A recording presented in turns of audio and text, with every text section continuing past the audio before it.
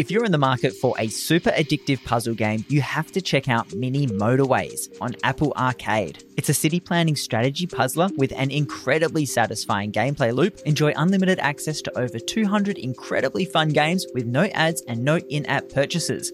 From puzzle and adventure games to sports, racing and multiplayer action games, everyone can count on finding something to love. Head to sifter.com.au/arcade to start your free trial of Apple Arcade today. That's sifter.com.au/arcade for a free 1-month trial of Apple Arcade, and you'll be supporting independent video games journalism. New subscribers only, $9.99 a month after free trial. Plan automatically renews after trial until cancelled.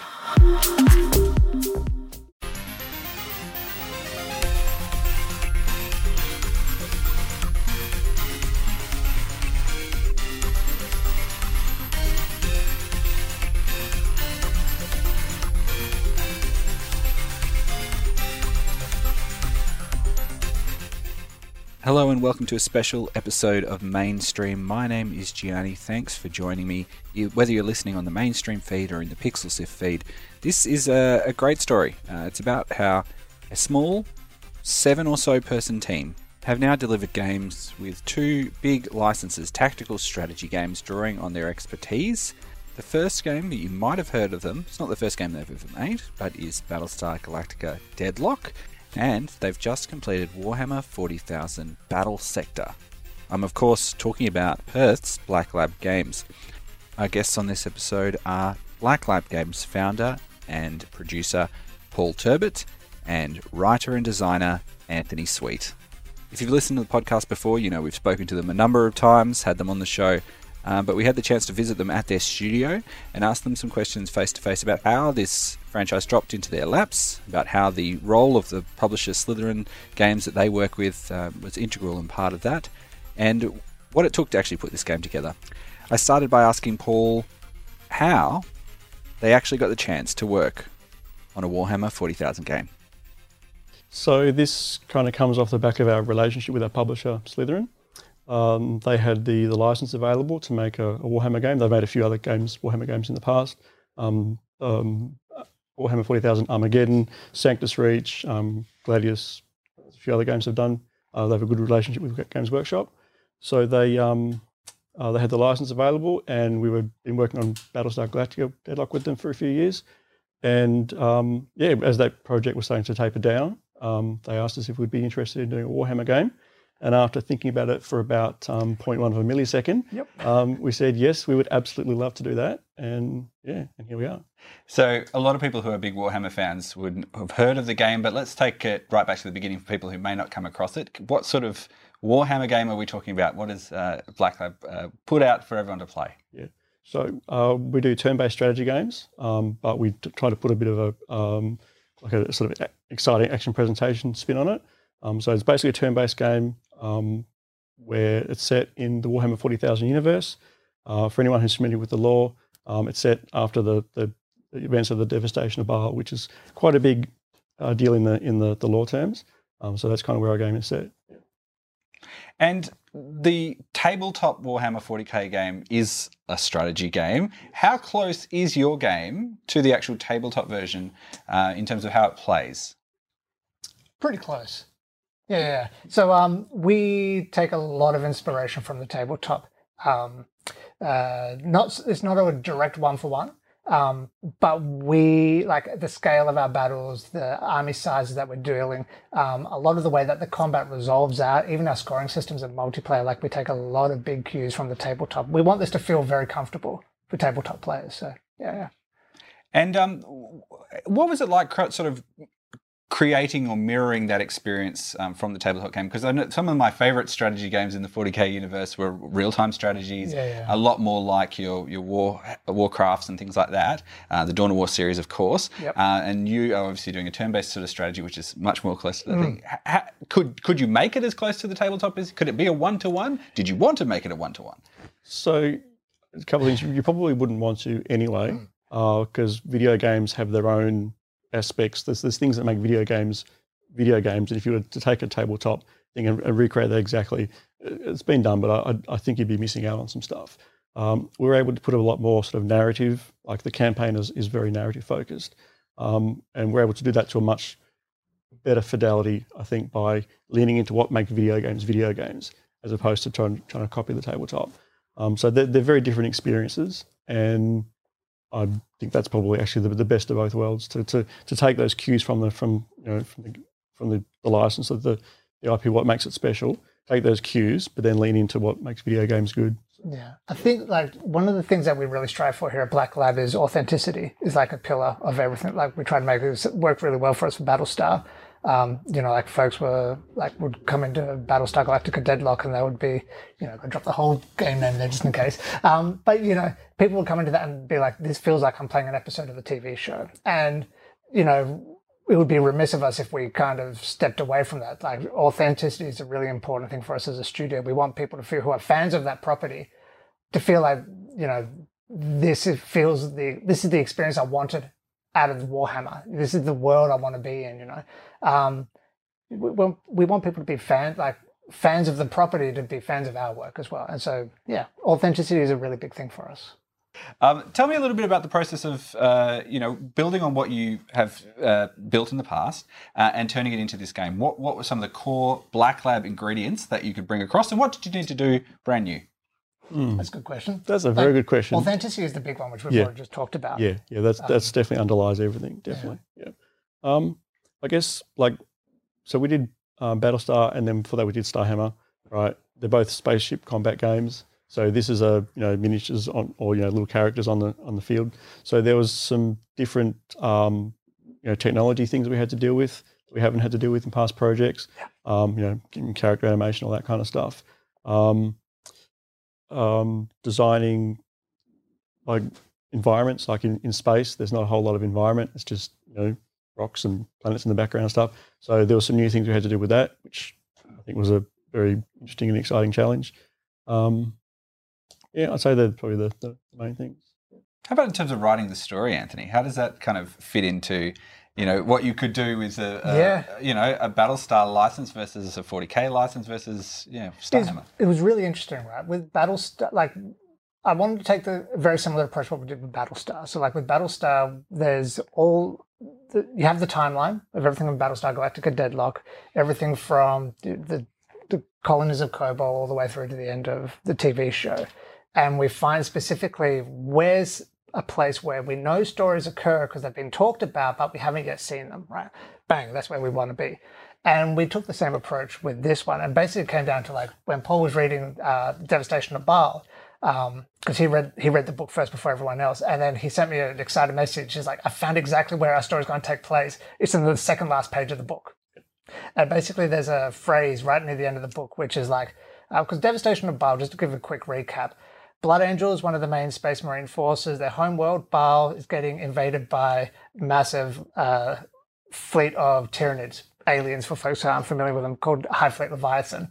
And this is one of the major battles in the current part of the storyline with it. If the Tyranids win, Baal gets devoured, completely overrun, and the Blood Angels are no more. So it's a really big plot point for both of these factions plus other ones.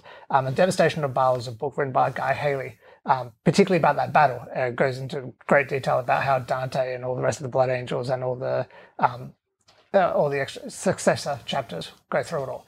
And then right near the end of the book, there's a section where they've beaten the Tyranids off from Baal. They know everything's not completely done, and so and they spend paraphrasing, they spend a couple of weeks cleaning up Baal, Secundus, and Baal. And we're like, okay, that's where our story takes place. So we've done the same thing. We find that one part where we know stories exist, but they haven't been told yet. So that was the foundational part of writing for it. But then stylistically, tonally, character development, plot-wise, completely different from Battlestar.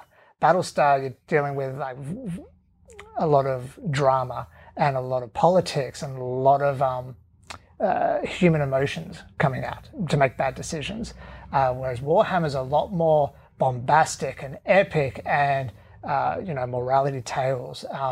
And there's a very distinct flavor and a very distinct tone to Warhammer to match, right? So it involved a lot of research. And if you're familiar with Warhammer 40K, Like as soon as you log on to any of the wikis for 40K, like you go to one page and you scroll, and you still scroll 2 minutes later, and the page, they still haven't stopped talking about this one topic, right?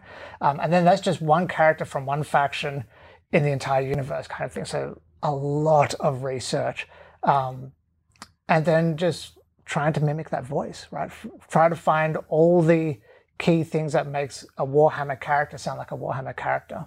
But yeah, basically it just boiled down to a lot of research and mimicking that tone, yeah. Is it a challenge or is it a good constraint to be working in a franchise that has so much lore, like you've just described there? There's a lot of foundational work there that's been done by folks for you to build off as well. And good foundational work. Really good foundation work, yeah. Like Warhammer 40K has been going for decades now, right? All kinds of stories have been told in the Warhammer 40,000 universe. It is, like, I would be lying if I said it's not scary, because it's nerve-wracking, you know, because a lot of people have a lot of expectations about what a Warhammer story says and like what a Warhammer story sounds like.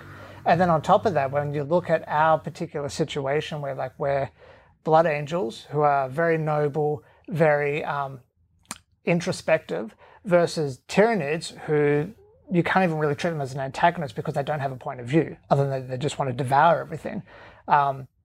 There's challenges there. How do you tell that story? You know, you don't have the pure protagonist versus antagonist kind of back and forth you would typically have.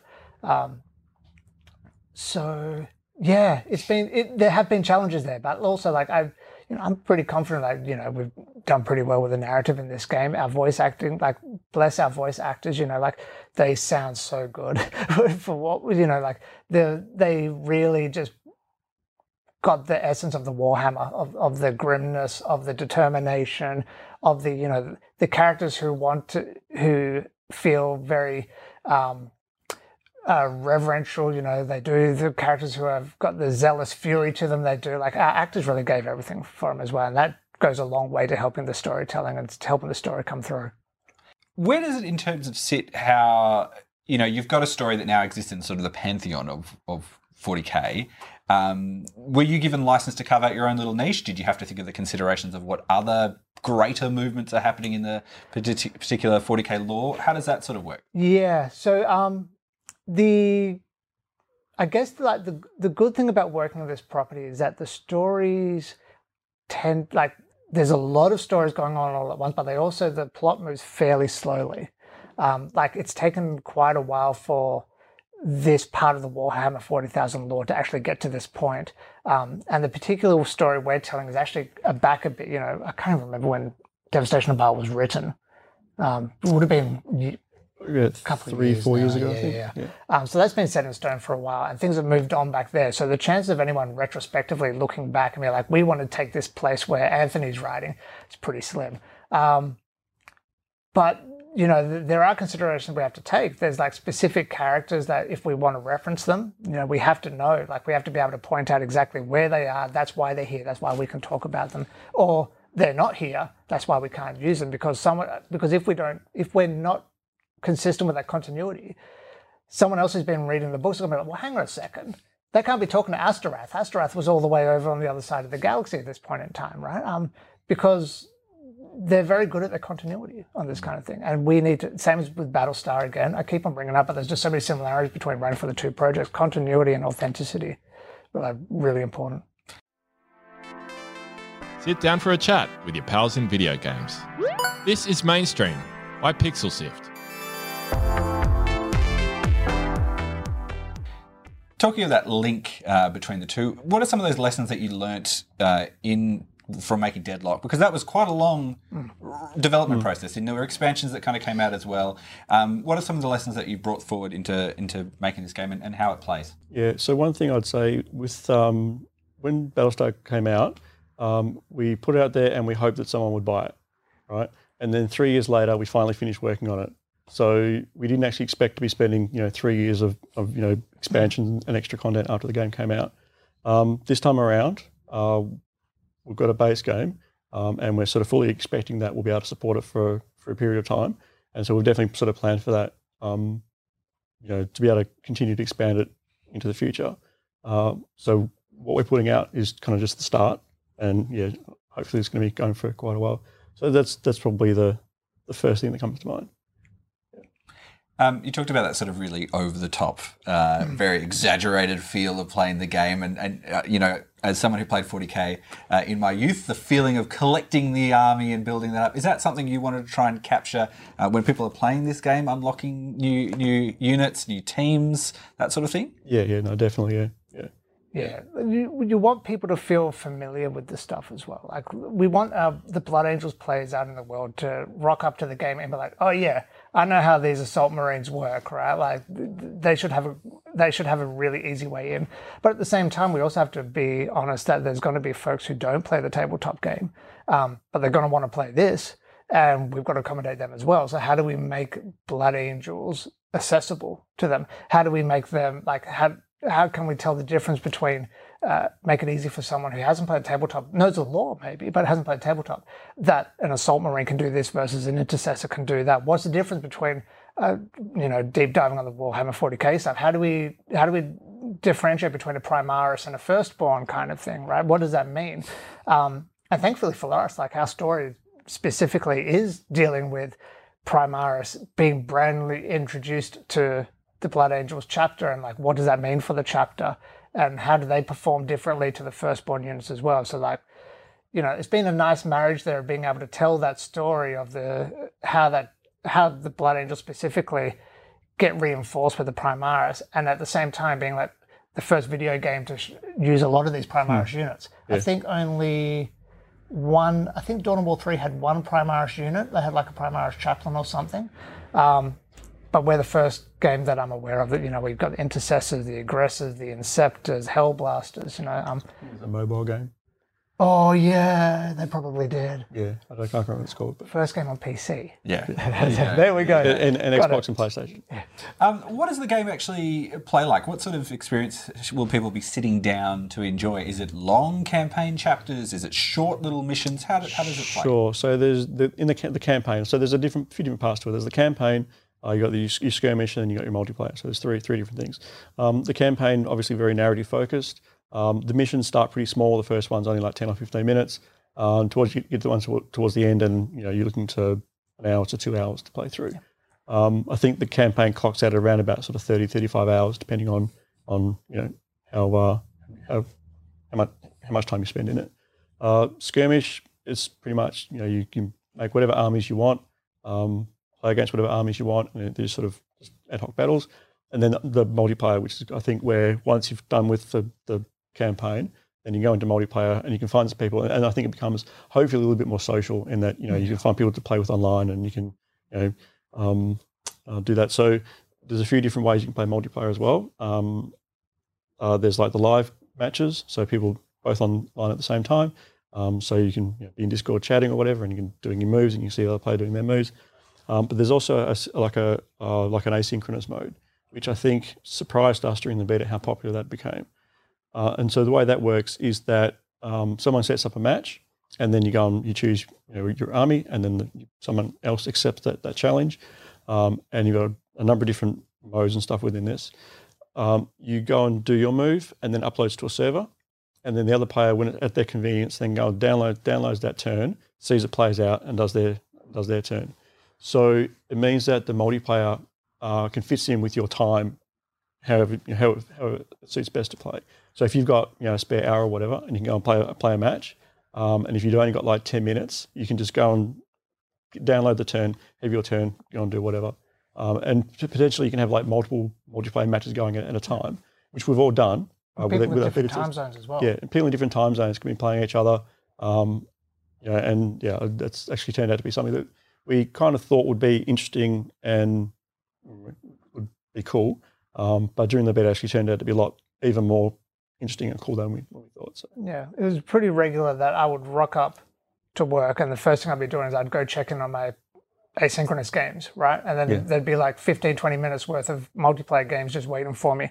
Get through those, send them off, done for the day, not gonna sit again until tomorrow, but like it's still a great competitive way to play the multiplayer. That's not exactly the newest idea, because I remember playing chess by email back in the day. Yeah. And I think even Age of Empires used to be able to do it in some capacity as well. So it's like really interesting that same sort Back of to the Future has kind of come back into the thing. Yeah.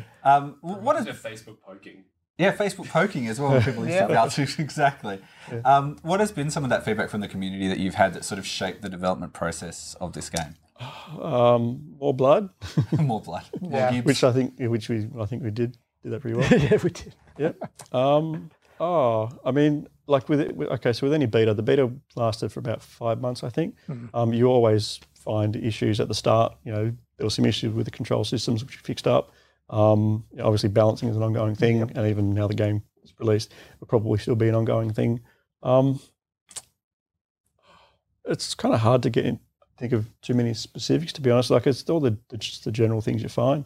I mean, there's always circumstances where folks, especially with the we had a couple of beta testers who are Tyranid players in the tabletop, and they were very quick to tell us, this unit doesn't feel the way that it's supposed to feel, because I'm not a Tyranid player.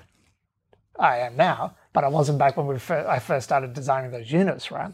And so we are always on board for community feedback. It served us well in our previous games, and it has served us well now in Battlesector, and hopefully we'll continue to do so. Yeah. No, there's no question it's super valuable. Yeah.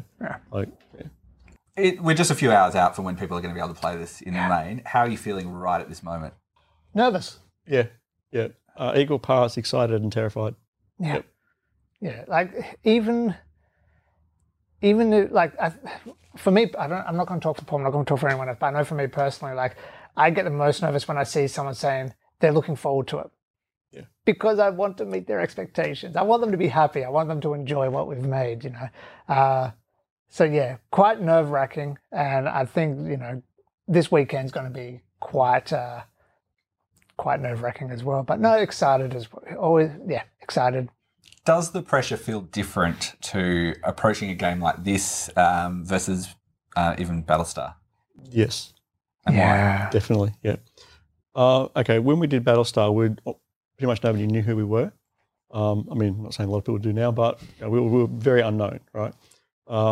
And there was not a lot of expectations for the project. Battlestar, it's an awesome TV show, best TV show, still my favourite of all time. But by the time we did the game, it had been off the air for I don't know, 7 or 8 years or whatever. So it was the game catered to a fan base, and there wasn't a lot of expectations for what it was going to be. Warhammer is very active. It's arguably never been more popular. We've got people that really enjoy Battlestar that are looking forward to this game, and so there's a lot more expectation this time than there was last time, which is not something we've actually had to deal with in the past. So it has been quite an interesting thing. Like, I totally agree with what Anthony said. When someone says, I'm really looking forward to it, I'm really happy about that. It's what I've always wanted to do, making from a game studio, is to make stuff that people care about and that they want to play. What I didn't anticipate was also the concern of I hope it meets their expectations. And that's a big one, right? We got like a bunch of people who are they're just they might not be sure on one or two things about the game, but they're just but the Black Lab guys are making it. So that's wild to me. They're willing to give it a try just because they trusted us from Battlestar or what someone said about Battlestar. It's wild. Thinking about where Black Lab has been over the years, you did get a little bit of funding from the Australian Interactive Games Fund. Yep. How much of a difference has that made in the path of your studio? I've actually said this many times. That is the catalyst for where we are now. If we hadn't have got that, Black Lab would probably still be a hobby of mine, working, which I did on the weekends while I worked somewhere else.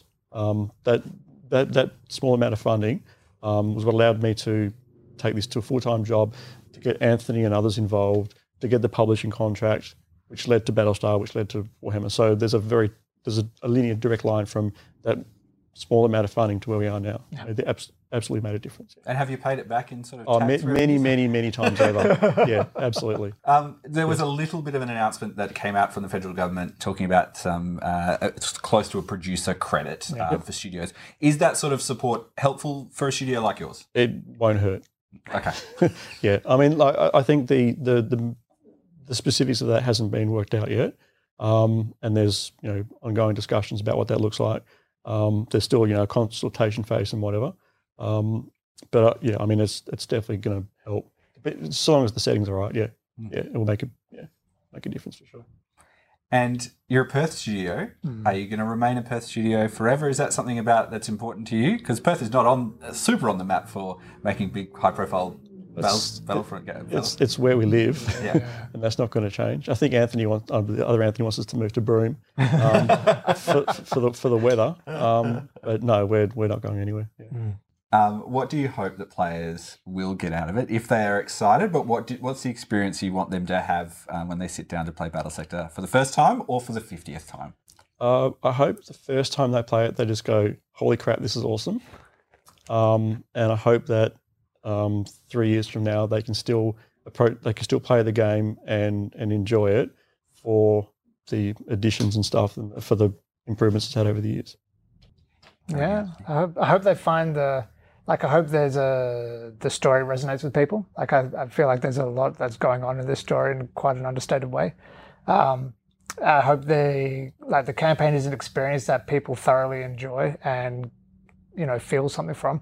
But also I hope people get into our multiplayer. Our multiplayer, in the beta testing, it's just super fun. We're gonna, all things going to plan. Hopefully we'll get a competitive scene similar to what we did with Battlestar. Get some casual games going. Just multiplayer is fun, and I really hope people dig into it as well. Yeah. Two of you are sitting here on the couch in front of you, but who is the rest of Black Lab, and what does it take to make a game like this? Okay, so we're actually pretty small by international studio standards. Our core group is 7. There's obviously us. I do production. Anthony does all the game design, writing and stuff. I've got Anthony, art director. We've got Joey, who does most of our 3D art. We've got 2 programmers, Amos and Matt, who are both very good at what they do. And we've got Chris, who does our QA. So there's a lot of roles and stuff that bigger companies would have that we don't have, and we have people doing multiple things. And then we've also got a few outsourcers that we work with regularly as well. Yeah. So we've got Ash, who does all our music. We've got Dan, who's done all our sound effects and does our voice recordings and stuff. I've got Ben, who does our portraits. Elroy, who's our UI artist. And Brent did our narrative images. So, yeah, I think they're the main ones I can think of. So, yeah, that's pretty much our development team. Plus, we're also very well supported by Slytherin, who's our publisher, who obviously help us with getting licenses and getting things to move in different areas where we need it to. And I also couldn't talk about the team without mentioning Games Workshop and how amazing they've been with their support as well. Actually found them amazingly good to work with, which is not what I expected, but they've been really great. And there's a lot of decisions that are made, a lot of little pieces that go into a project like this. What is something that you keep looking back to and think, oh, I'm really proud of that particular moment or that particular thing that we've implemented? Oh, for me, it's got to be the fact I did an odd couple set of characters. There's just 2 characters in the campaign. One of them is the crotchety old tech marine, and one is the esoteric librarian dreadnought. And the fact that I just got to write an odd couple dynamic in Warhammer, I'm chuffed about. It's great. How about you? So one of the beta testers on the private Discord, they played it for the first time and they wrote, "There's so much blood, I love it." So I'm just happy we put heaps of blood in. Blood for the blood god. Skulls for the skull thrower. Exactly. Yep. This is Mainstream by Pixel Sift. That was Paul Turbot and Anthony Sweet speaking from their offices at Black Lab Games in Western Australia. Thanks to the team there for inviting us in to have a chat to them about Warhammer 40,000 Battlesector, which is available now on PC, published by Slytherin Games, and will be coming to PlayStation and Xbox down the track as well. So keep an eye out for that. You can find a video version of this story on our website. Go to pixelsift.com.au and you should be able to find it right there, or there'll be a link to it in the show notes of this episode. My name is Gianni. Thanks for joining us on this episode of Mainstream. Coming up later this week, we're actually going to be talking a little bit more about some of the games that we play. We bring you two games, two of the team talk about those games, their experiences with them, and we talk about why we like them, why we found them challenging, why they didn't sit with us, all of that sort of thing on this feed. So if you like this, search for Mainstream in your podcast player, hit follow. You can get every episode for free. You can find out more of what we do on the Pixel Sift website. That's pixelsift.com.au. You can read articles. You can see our other podcasts with other interviews with game developers and digital creatives as well. And you can find other cool videos that we do, like live streams. You can do that by going to pixelsift.com.au. While you're on the internet, we'd love to have you as part of our Discord community, pixelsift.com.au/Discord. Come in there, share your games, share your creative work if you make things, talk about all the cool stuff that you like to enjoy as well. We'd love to have you there. So pixelsift.com.au/Discord. That's all for this episode of Mainstream. Until next time, have fun.